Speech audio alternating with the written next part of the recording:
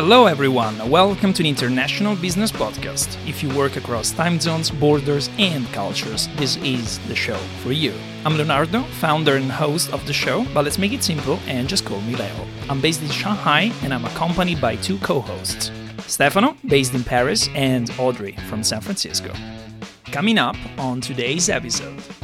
So I think the principle hasn't changed from my PR perspective. But how we do it has changed quite a lot by using the online platforms. I think a lot of common mistakes that Western companies do when they try to open up the Chinese market or reach the Chinese audience are that they don't understand the basic culture and values of China and Chinese people. Hello international business people, Happy New Year. I know it's a little bit late. It's great to be back after a break, and today is the 80th episode of the show. What a fantastic journey. Today we have Sally. She's a trusted China PR and marketing advisor and thought leader with a mission to empower businesses to fulfill their China dreams. Founder and managing director of 11K Consulting, a luxury PR agency specializing in real estate, interior design, architecture, and luxury. You can find more details about the guest in the show notes. Now, let's get into it. Hi, Sally. I'm glad to have you on. Welcome to the show. Thank you. Thanks for having me today, Leo. I have a straightforward question for you, Sally. Why would you define yourself as an international professional? I will answer this from two angles. First, physically, I have the fortune to be able to work and live in Hong Kong, Singapore, and London for the past 3 decades. So by that, I will define myself as an international professional. And also, secondly, because of my work, all our work is to really connect the East and the West across boundaries. So I'm blessed to say that I have those international experience to say that I'm an international professional. So in your daily job, you help Western brands to build their China thought leadership through the power of PR and communications. Why is it so important for Western companies to build thought leadership in China? In a nutshell, I would say it's all about trust. When we say to build thought leadership in China, it means how can we build that trust with Chinese businesses, Chinese consumers. And it is so important because it's not me who say that, but there are a lot of different research reports saying that, in fact, 7 out of 10 Chinese consumers say that trust is more important today than before. And because of COVID, trust has become even more important in their decision makers when they want to buy a new car, new clothes, or hire a new service, that they need to trust them enough in order to use their service. And actually, the number is even higher than those in the West. It's not just about how good the product is in terms of functionality, but also about the experience, the values that come all along with that product or company.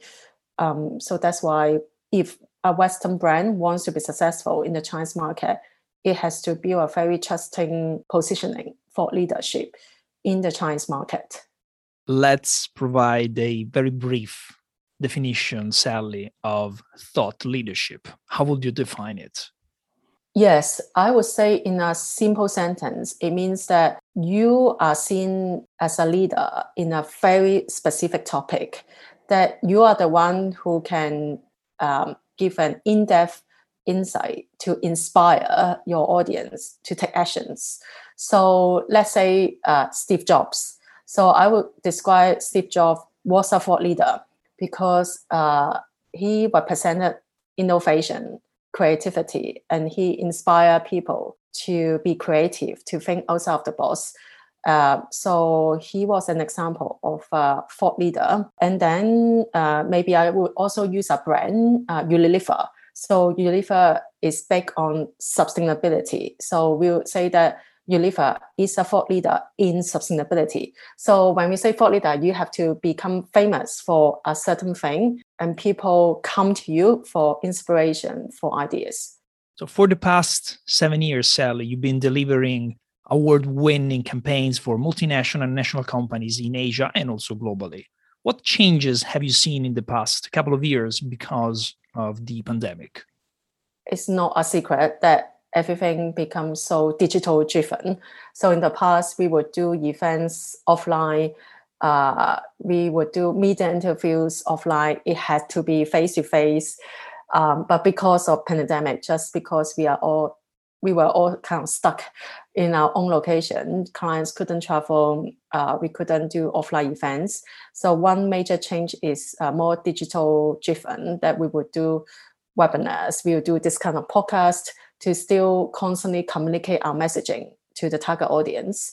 So I think the principle hasn't changed from my PR perspective, but how we do it has changed quite a lot by using the online platforms, not to bombard messages, but still try to communicate what we need to say through the right platforms. And I would say this will continue after COVID because our habits have changed already, and we are become more open-minded to both online and offline medium. So I think for brands, again, think about your purpose and your target audience, and then decide what are the best ways to communicate your messaging. Before we started recording, you were telling me about the changes in your LinkedIn posting strategy and how actually well this platform has been for you in, let's say, 2021. What did you do? What are you doing on LinkedIn, Sally? Before COVID, I did use LinkedIn, but not actively and only randomly, did not have any strategy, did not have a plan. But because of COVID and starting on the 1st of January 2021, I set myself a KPI on LinkedIn to do one post per day during weekdays. So that's my target for myself. And at the time, I had around 4,500 followers, not a lot. And I realized what made really a big difference in terms of increasing followers or making LinkedIn work for me is to take a personal approach. I think when people come to LinkedIn, they are not coming to be sold. They don't want to be sold. And you can not like use your sales pitch on LinkedIn as well. So I think what people really want to do is that kind of personal connection with you on LinkedIn. So in the past, I was quite reluctant to talk about my personal ideas or values. But I think I have now become bolder and more vocal in terms of what I believe in. And I think people do resonate with my own approach. I mean, there are people who do not like me. That is absolutely fine. But I think being honest and taking a personal approach on LinkedIn actually really work with people on LinkedIn, because at the end of the day, they are still people, but just taking it on an online platform. So, and it did help me to generate businesses and even attract talents, and even got approached by an award founder to ask me to enter an award for myself because of LinkedIn. So I think if you are willing to share with an intention to connect on LinkedIn, it can work with your consistent efforts. So your work is mainly to help clients to target and influence Chinese high net worth individuals and investors in the UK, mainland China, and in Hong Kong. Can you tell us your top tips on winning their hearts and minds? Yes. So I think when we talk about the super rich people in China or Chinese people in general, I think it comes down to three things. First, they are very smart people. They are usually the captains in the industries. They know they can feel things. They know who they can trust and who they can't. And I think it's down to your professionalism. At the end of the day, you are trying to offer a professional service or advice. So be professional in your approach. Second thing is to know your boundaries as well. So it's not like you have to agree with everything they ask you to do. So you need to also know when to say no, which then actually gain their respect because you are confident enough to say no to them. So you must be quite good at what you do and know what is good for them. And finally, I think be responsive because they are very time poor. So try to be flexible. If they ask you for a meeting, if they want to introduce you to people, don't ask too much detail. Just go for the meeting.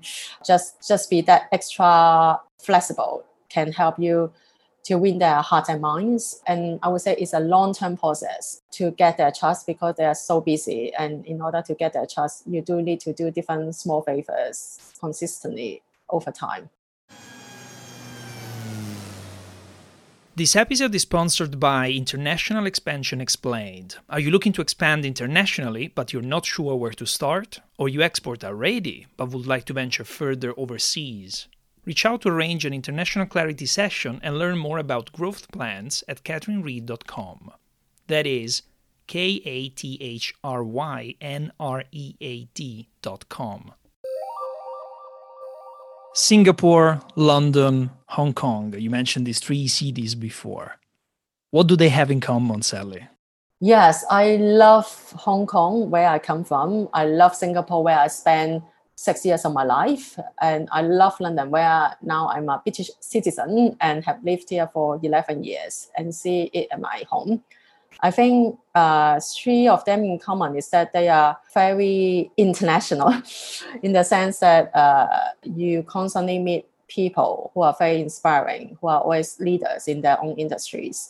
I don't think I can live in a countryside for now. And Hong Kong, Singapore, and London give me this fire and energy, keep me going. And being London as the international hub does help me to do my job to connect the East and the West.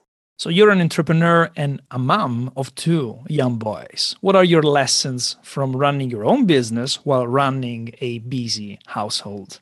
Yes, I think it is still me, whether I'm an entrepreneur, whether I'm a mom, whether I'm a housewife or a friend. I think after being a mom, I realized it is so important to really understand what I want to achieve in my life because you only have 24 hours a day and you cannot do everything. So what are really the purposes you want to achieve in your life? So for me, I enjoy running my own business. Yes, well, it is to earn money to pay the bills. For me, the bigger purpose is really personal development, like to develop myself through my business. And also as a mom of 2 years old and 5 years old boys, again, they teach me about something I don't know myself that I could still function without sleeping, for example. So I think at the end of the day, we can all multitasking, we can all do what we want to do, but it's down to the big question, what we actually want to do by being a mom or entrepreneur. And sorry, this is not a very long-winded answer, but I think that ultimately being a mom and entrepreneur teach me to be more compassionate, whether in business or in family. Let's get back to, let's say, the bridge between the UK and overall China. When companies try to build bridges between these two, let's say, worlds, what do they tend to do wrong and what can be done to improve the gap? I think that a lot of common mistakes that Western companies do when they try to open up the Chinese market or reach the Chinese audience are that they don't understand the basic culture and values of China and Chinese people. For example, there are a few things that we say don't do that when you try to communicate with Chinese consumers, which include politics, taboo topics, stereotype of Chinese people, and also generalization, because China has evolved so quickly. So to give you a specific example, such as a British luxury fashion brand, Burberry, one Chinese New Year campaign a couple of years ago, on their poster, they got lots of super famous Chinese movie star on the poster wearing their new collection. But the problem with this poster was that no one is smiling on the poster when we are talking about Chinese New Year, which is all about happiness, family reunions. So I think that is a very typical example of big brands not even understanding the spirit and the basic values of our culture. Let's get back to basics 1 second. How would you define PR? I'm curious. Sure, that is a question I've been asked since I started my PR career 18 years ago and until today. I think PR is a very generic term that a lot of people get confused. Essentially, I would say, and PR is always a part of marketing, but PR and marketing are separate. So PR, essentially, the job is to help a company to build their reputation among their target audience.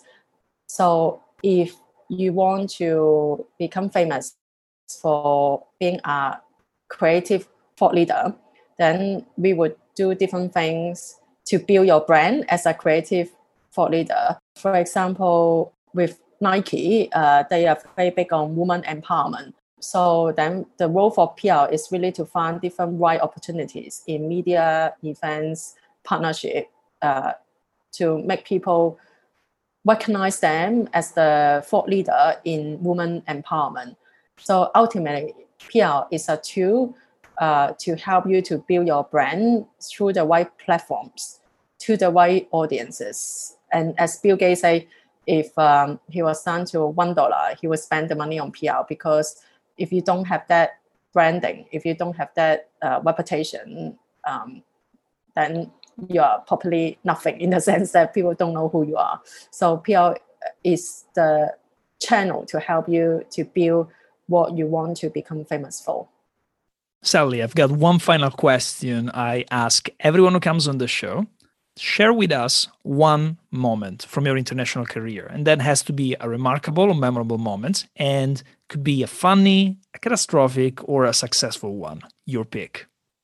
Yes, I will go for the disaster ones. Nice. Because usually it's the biggest lesson I can take from a failure rather than from a success.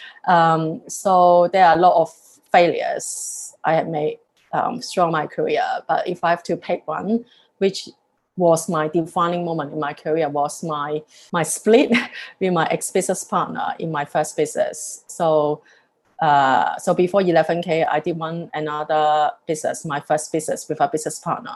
But at the time, I thought it was such a disaster that we split after 6 months. And then I came out from that and set up 11K. But that experience really actually a blessing in disguise. It gave me the confidence to run my business on my own, that I thought I was not good enough. And therefore, I needed a business partner to do this with me. But that experience taught me that actually I was enough. I could do what I wanted to do. And it just gave me the wisdom and also be more aware of my own style and what I wanted to achieve in business. So I think there were always a lot of failures running a business, but I think how to take it as a lesson and do it better is what I've learned throughout my career. To wrap this up, Sally, after listening to this episode, who should connect with you? And tell us a little bit more about your current position and company. So I think if you are interested in being a thought leader in the Chinese market, we can definitely help. If you are interested in building your business relating to China, I can also share my experience. And generally, I think it's about making friends in my life. So if my story resonates with you, or if you have any follow-up questions, please feel free to connect with me on LinkedIn. As Leo said, I'm crazy on LinkedIn. And about my job, so I run a China-focused luxury and property PR agency based here in London. So all our job is to help Western clients who want to target the more high-end markets in China, Hong Kong, and Chinese in the UK. Sally, I want to thank you for your insights. Thank you for joining us on the International Business Podcast. Thank you. Thanks a lot for having me. You can find the podcast on all the major platforms. Make sure to subscribe. Do not miss the weekly episodes. And are you an international professional? Connect with us on LinkedIn to come on the show. For now, cheers.